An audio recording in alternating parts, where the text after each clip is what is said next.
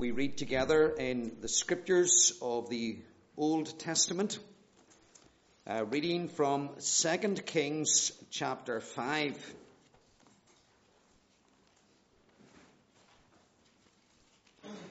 Second Kings chapter 5, page 373 in the Bible that's available for use in church.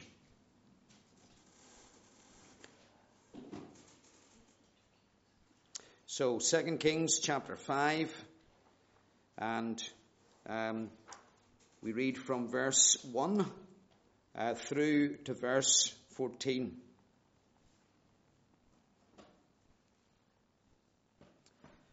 Now Naaman was commander of the army of the king of Aram, or Syria. He was a great man in the sight of his master and highly regarded, because through him the Lord had given victory to Aram. He was a valiant soldier, but he had leprosy. Now bands from Aram had gone out and had taken captive a young girl from Israel, and she served Naaman's wife. She said to her mistress, "If only my master would see the prophet who is in Samaria, he would cure him of his leprosy." Naaman went to his master and told him what the girl from Israel had said. "By all means go," the king of Aram replied. "I will send a letter to the king of Israel." So Naaman left, taking with him 10 talents of silver, 6,000 shekels of gold, and 10 sets of clothing. The letter that he took to the king of Israel read, "With this letter I am sending my servant Naaman to you, so that you may cure him of his leprosy." As soon as the king of Israel read the letter, he tore his robes and said, "Am I God? Can I kill and bring back to life? Why does this fellow send someone to me to be cured of his leprosy? See how he is trying to pick a quarrel with me." Then Elisha, the man of God, heard that the king of Israel had torn his robes. He sent him this message, "Why have you torn your robes? Make the man come to me, and he will know that there is a prophet in Israel." So Naaman went with his horses and chariots and stopped at the door of Elisha's house. Elisha sent a messenger to say to him, "Go wash yourself 7 times in the Jordan, and your flesh will be restored, and you will be cleansed." But Naaman went away angry and said, "I thought that he would surely come out to me and stand and call on the name of the Lord his God, wave his hand over the spot and cure me of my leprosy. Are not Abana and Pharpar, the rivers of Damascus, better than any of the waters of Israel? Couldn't I wash in them and be cleansed?" So he turned and went off in a rage. Naaman's servants went to him and said, "My father, if the prophet had told you to do some great thing, would you not have done it? How much more then when he tells you, 'Wash and be cleansed'?" So he went down and dipped himself in Jordan 7 times, as the man of God had told him, and his flesh was restored and became clean like that of a young boy. Amen. We unite together in prayer, and we were thinking together this morning about how it is the task of the church in relation to human beings to make disciples and to strengthen disciples. And of course, in saying that, we are recognizing that is not a work that man can accomplish of himself, but it is a work wrought by God the Holy Spirit in and through the Word of God. And so now this evening, having thought about the church's double task, we want to think this evening in particular about the church's neglected task. Because as I was saying this morning at the end of our sermon, that whilst we have these twin responsibilities, making disciples for Christ, strengthening disciples in Christ, often the reality is that in church life we don't hold the two in tension. We don't hold the two together in the way in which Paul did and in the way in which Christ our Saviour did. And so we want then to think this evening about the neglected aspect, which is that of making disciples. Making disciples. And the reality is that for many of our churches and for many of us within our churches, we can find time, we can create time for another meeting for ourselves or for gathering with other Christians, but do we have the same commitment when it comes and the same discipline and diligence when it comes to the task of reaching those who are not Christians? And it is my own personal conviction that often we neglect this task, and for no doubt a variety of reasons. It's not an easy task. It's a task which we can feel in ourselves inadequate for, and it's right that we should feel inadequate for it. But our strength to do it is not to be derived from ourselves. It is rather to be derived from Christ, our Saviour, as we abide in Him. And then in terms of being busy, and we are all busy in a variety of ways, and often that keeps us from allocating the time that we should to this important yet neglected task. And the reality is, however, that on the day of judgment, no other activity that we have pursued among men or within the world will be more important. Not our work, not our recreation, not our hobbies, not anything else will be more important than this of having been witnesses to Christ. And so I want us this evening then to think about making disciples and how we are to do that. And again, I'm not saying anything new that I haven't taught before, but as Paul says to the churches in the New Testament, I put you in remembrance of these things. We need to be reminded of these things. So, how are we then to make disciples?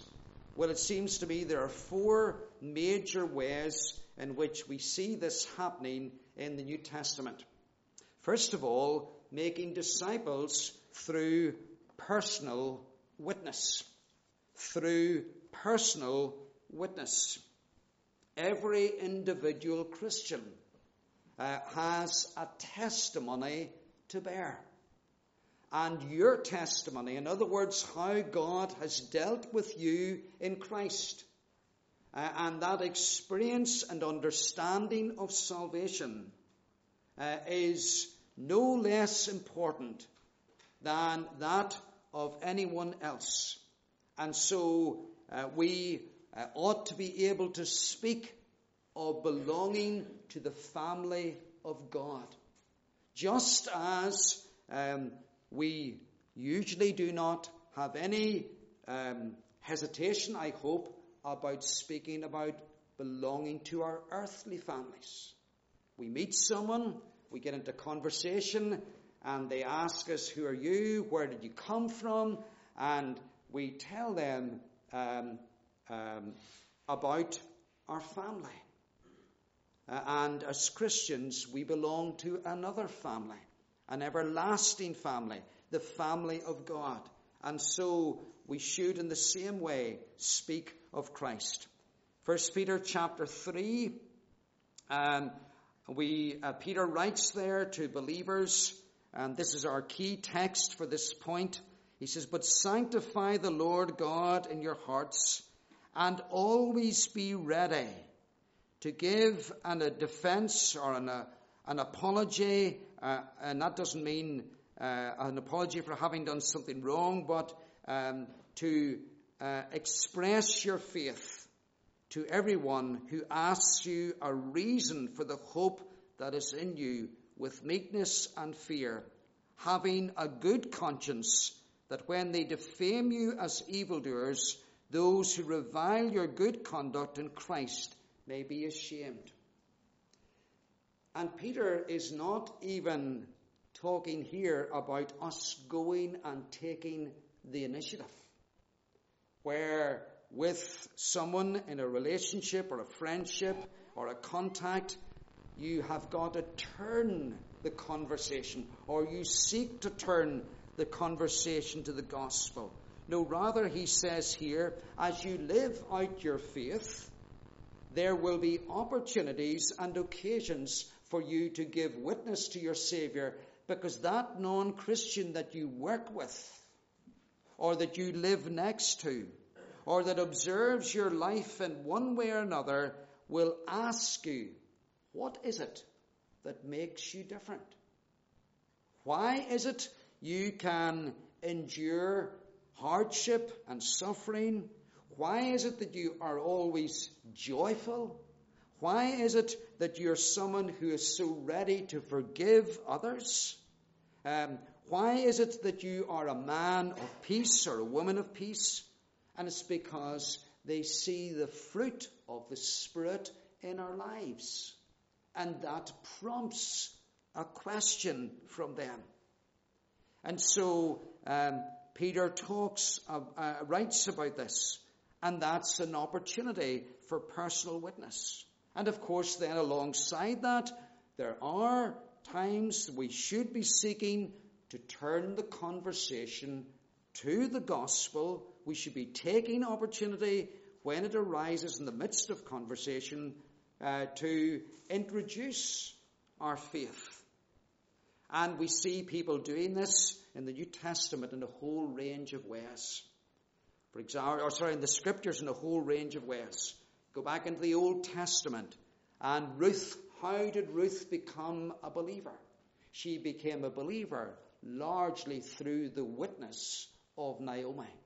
Observing her, going through the hard times, but then seeing that there was something about Naomi that caused her to say, your God will be my God, and your people will be my people. And so there's someone, Naomi, having a personal witness within her family, because Ruth was a daughter-in-law. And then we see that extending again in personal witness out to friends and neighbours. We can think of examples in the Gospels where Christ changed the life of someone. For example, Luke chapter 8, the demon-possessed man. And what did he do?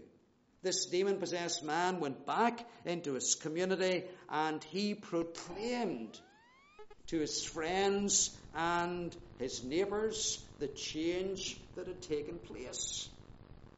And we can do that as well. Why is it that you don't work on the Lord's Day? Why is it that you will not play sport as a young person on the Lord's Day? It is because the Lord and his day is more important to me than work, more important to me than sport, more important to me than anyone or anything else, and so I seek to honour him. Not only is this personal witness carried out in family circles and among friends and neighbours, we see it also carried out among strangers. We read there of the young girl and how she was a captive, taken captive, ripped away from her family in Israel, taken into Syria, a strange land, strange home, strange place, strange customs, and there she spoke to her master and mistress about the God of Israel and the prophet in Israel who could bring help to Naaman with his leprosy. And are we as active in doing that as we should when we come across people in need? Perhaps we can't help them themselves, but we can say, I know someone, and I think if you met them and if you talk to them, they would be able to help you. They're a man of God, they're a woman of God. And so we see this girl doing this to a stranger, and there's another aspect to it as well, that she was doing it in the place of her work. She was a maid to this household. And we have other examples of people doing it in the workplace. Think of Joseph. Think of Nehemiah. Think of Daniel and Shadrach and Meshach and Abednego. Think of Esther. Those servants of God in the Old Testament that we admire. And we admire their faith. But where did their faith display itself? It was in their workplace. As they came up against issues. Joseph, as he came up against a woman who wanted to draw him into immorality. Daniel, as he came up against people who were envious of him in his position and tried to trap him. And he could have easily said, well, I'll just pray silently to God for a month. But no, he would not break his practice. He would continue steadfast in it. And we could think of the same in terms of Nehemiah being sad in the king's presence and all the risk that had with it, where you could have lost not just your job, but your head in those situations, because no one was allowed to be sad in the king's presence. But he was that for the purpose and for the goodness and the well-being of God's people. And so, making disciples through personal witness in our families, among our friends and neighbours, to the stranger that we've never met before, and in the workplace. And we shouldn't underestimate the significance and importance of this. If we are in work, we are there at least, if we're in full-time work, 36, 40 hours in the week. People see us under all kinds of pressures and in all kinds of circumstances. They see us when somebody speaks wrongly about us behind our backs. They see us when the work is and the pressures heaping up upon us, and the stress is rising, and how we respond to people. Do we cut people off who come into our presence, or are they made to feel as if we hadn't a thing to do and we hadn't a burden in the world? And you see, as we live like that, and as we draw upon the strength of Christ for and in our workplace, we are being witnesses. We are leaving a testimony to Christ. And we're not in the workplace to be evangelists, but we are in the workplace to serve Christ and to honor Christ as we are employed by an earthly master.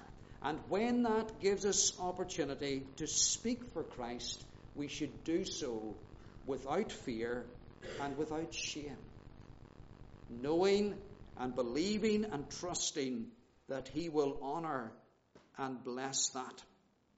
So it's a vital, vital way. And then, if we're outside of work, the community in which we live, seeking to be involved in that community, again, seeking opportunity through it for personal witness. In school, young people, being different with your teachers, being different with the other pupils, being distinctive in terms of your speech and your attitude to others and to your teachers. That is a witness. And that will give and create opportunity for personal witness sooner or later. But then, secondly, we want to think this evening about making disciples through benevolent witness. Through benevolent witness. And by benevolent, I mean through doing good. And the text that I have in mind here is Acts chapter 4 and verse 9. From the beginning of chapter 3, we are reading of this man who was lame, who was at the temple gate and wanted money from Peter and John. They didn't have money, but Peter, in the name of Christ, healed the man, and then that opened up into an opportunity for the gospel. Chapter 3 verse 19, repent therefore and be converted, that your sins may be blotted out. That he was speaking that to the whole crowd that had come together as a result of this good deed done. And then Peter and John end up arrested because the religious leaders take umbrage at their ongoing witness to Christ in their place, the temple.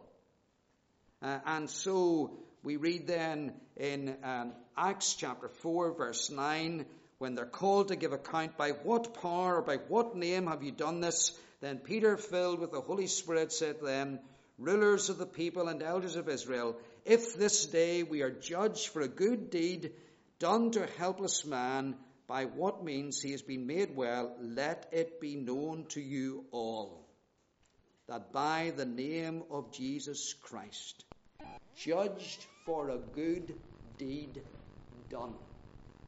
And the good deed done by Peter, healing this man, opened up an opportunity for the gospel. Now, you don't have the power of healing today, nor do I, nor does any other Christian.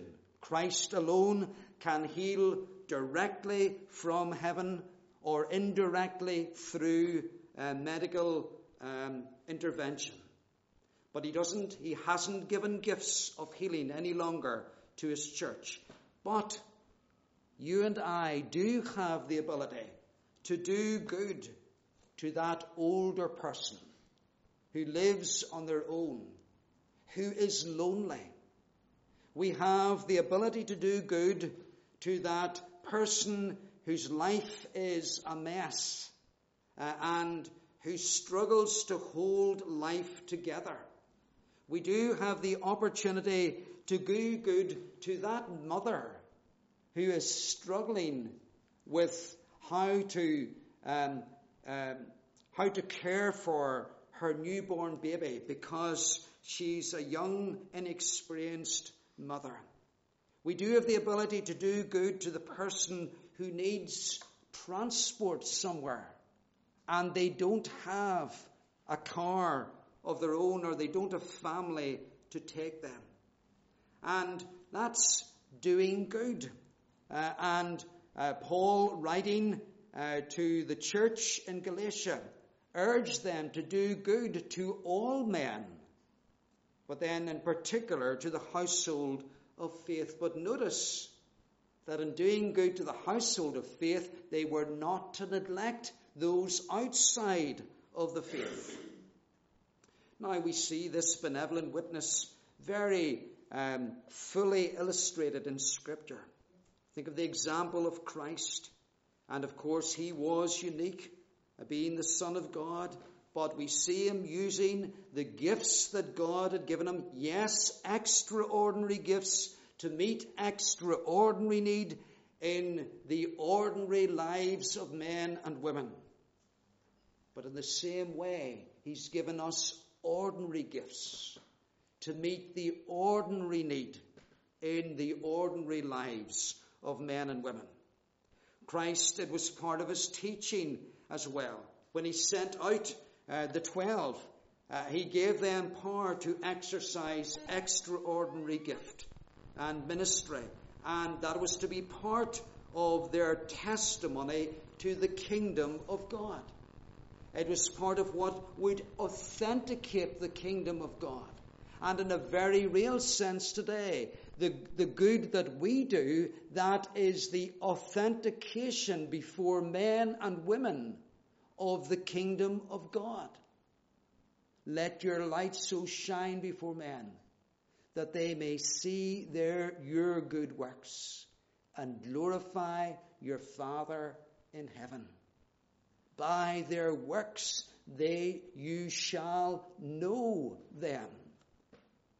And that's true of the apostles in their extraordinary gifts. But it's true of Christians in every generation with their ordinary gifts. So Christ engaged in benevolent witness. He taught the importance of benevolent ministry. The apostles themselves discharged it. We've seen an example here in Acts chapter 3. And so, likewise, we are to have eyes open to see need. And we are to have hearts that are open to respond to that need. And hands that are ready to meet that need. Feet that are willing to go out of our way. As, for example, the Samaritan did with the man that he found, the Jew that he found by the roadside. He went out of his way. And Christ said, there's love for your neighbour. And benevolent witness, what is it? It's showing our love for God in the practical tasks of caring and loving for our neighbour in a broken world, in a sinful world. And we should be doing that not because we think that the gospel is a social gospel, but rather we should be doing that because God is good. He sends the rain and the sun on the just and the unjust. And we should be like our Father in heaven. But then we should also be praying that out of the good deed done, Acts chapter 4 verse 9, that an opportunity will open up for the gospel, for us to share the gospel with that neighbour, with that elderly person, with that single person, with that mother that is burdened, with that widow, with that single parent, with that hospitalized person, whoever it is, that God in his grace will open up a door of opportunity. That's the second thing. And then the third thing this evening to notice is making disciples through house-to-house witness. It's interesting that there is a reference in Scripture to going from house to house. Not just by Saul in his persecution of the church. But if we turn to Acts chapter 5 and verse 42, we read of the believers, and we read of Peter and John, again, they'd been before the council. They departed from the presence of the council, rejoicing that they were counted worthy to suffer shame for his name, and daily in the temple, and it literally is, and from house to house, they did not cease from teaching and preaching Jesus as the Christ. From house to house, they did not cease from teaching and preaching Jesus as the Christ. Now, can we do that exactly the same way as they did it? No, we can't. Not in our day and generation. But there is a truth here that we cannot avoid. And we should be thinking and we should be concerned about how we have a witness from house to house in our town and in our community. We see it again illustrated in the 72 when Jesus sent them out, Luke chapter 10. We find it in in the example of Paul. Paul, when he was talking to the elders of Ephesus in Exodus 20, verse 20, was able to say to them that he was going now bound to Jerusalem, and but he said, I have not held back, Acts 20 verse 20, and how I kept back nothing that was helpful, but proclaimed it to you and taught you publicly and from house to house. So there was in the New Testament church a consciousness, not just in Jerusalem, but also in Ephesus, of what it meant to make the gospel known publicly, but also from house to house. And we need to think carefully about how we do that in our day and generation of having a witness and seeking opportunity to make disciples from house to house. We can't go knocking on people's doors and badgering them and buttonholing them, but we need to think about how and if there is a way of doing that that is sensitive, that awakens an interest as opposed to closing doors.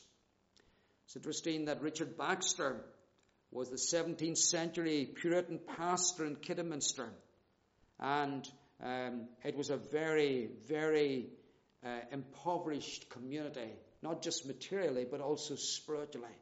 And one of the things that he did was, in this large Anglican parish, he made it his business to catechize from house to house. And that was a huge part of the success of his ministry. It wasn't the public preaching of the word, it was his ministry from house to house.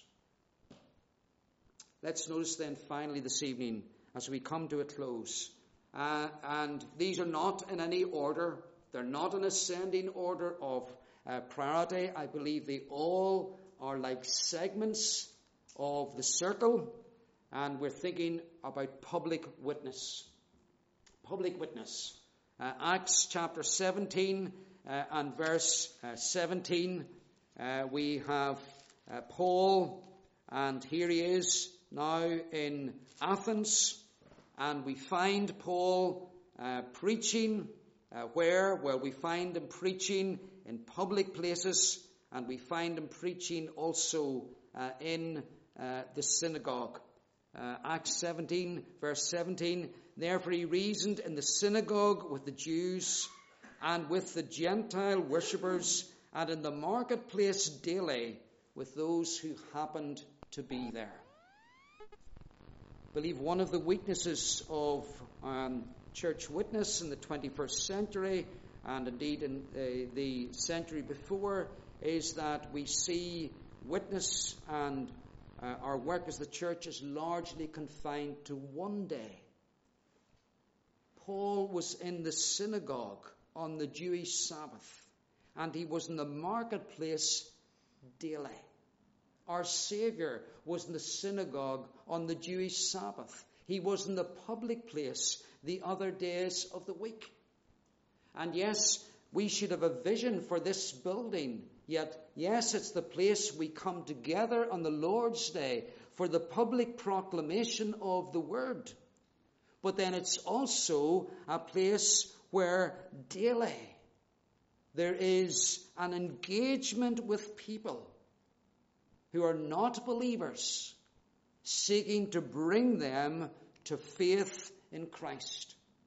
And part of our vision as elders is that this will be a place of witness 6 days of the week, as well as a place of worship and witness on the first day of the week, the Lord's Day. So we see public witness in church buildings, the synagogue, public witness in public places, the open air, Paul by the river, Paul in the marketplace, Paul before the Areopagus, Paul in the lecture hall. And then we see Paul also, like our Saviour, in private houses and taking the opportunity for public witness. And in each of those situations, the mode of the witness will not necessarily be the same. And it's striking, and this is another study for another night, but in the book of Acts, there's a range of words that are used of Paul in terms of his preaching or his reaching, his taking the good news to unbelievers. There is the word caruso, the heralding forth, which is what I'm doing now.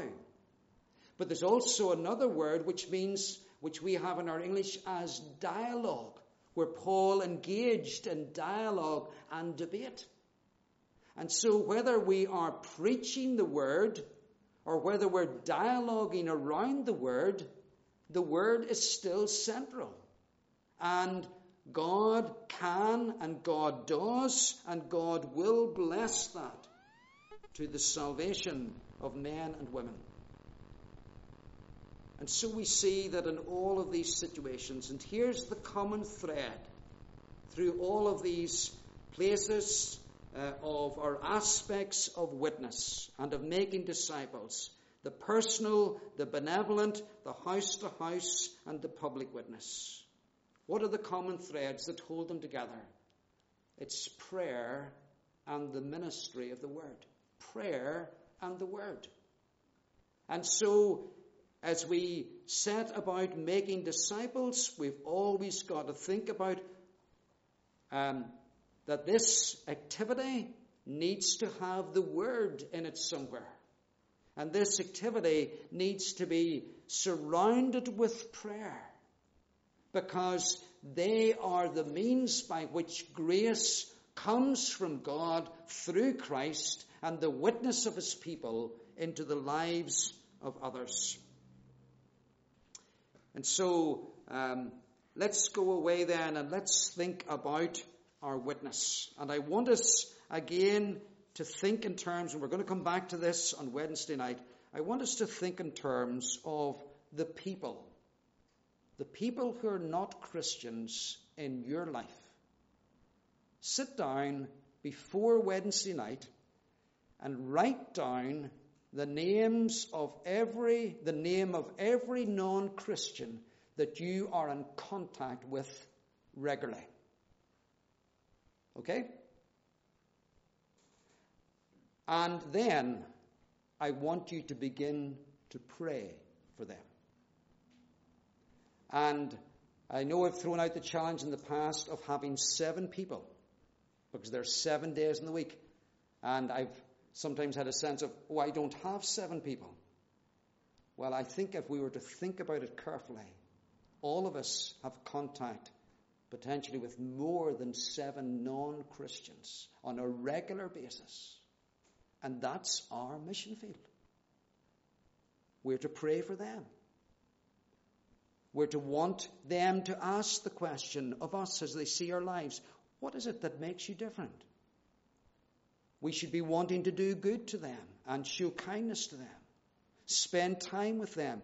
Bring them along to church events, to outreach events, so that they're coming under the influence of the word and the fellowship and the witness of God's people corporately. Making disciples. It begins with this recognizing the people that God has put in our path. And it goes on with us praying for them. And then taking the opportunities to reach out to them and to speak into their lives the gospel of his grace. And if we do that, then we are in the business of making disciples. And we're in the place where God will bless that and add to that. Amen.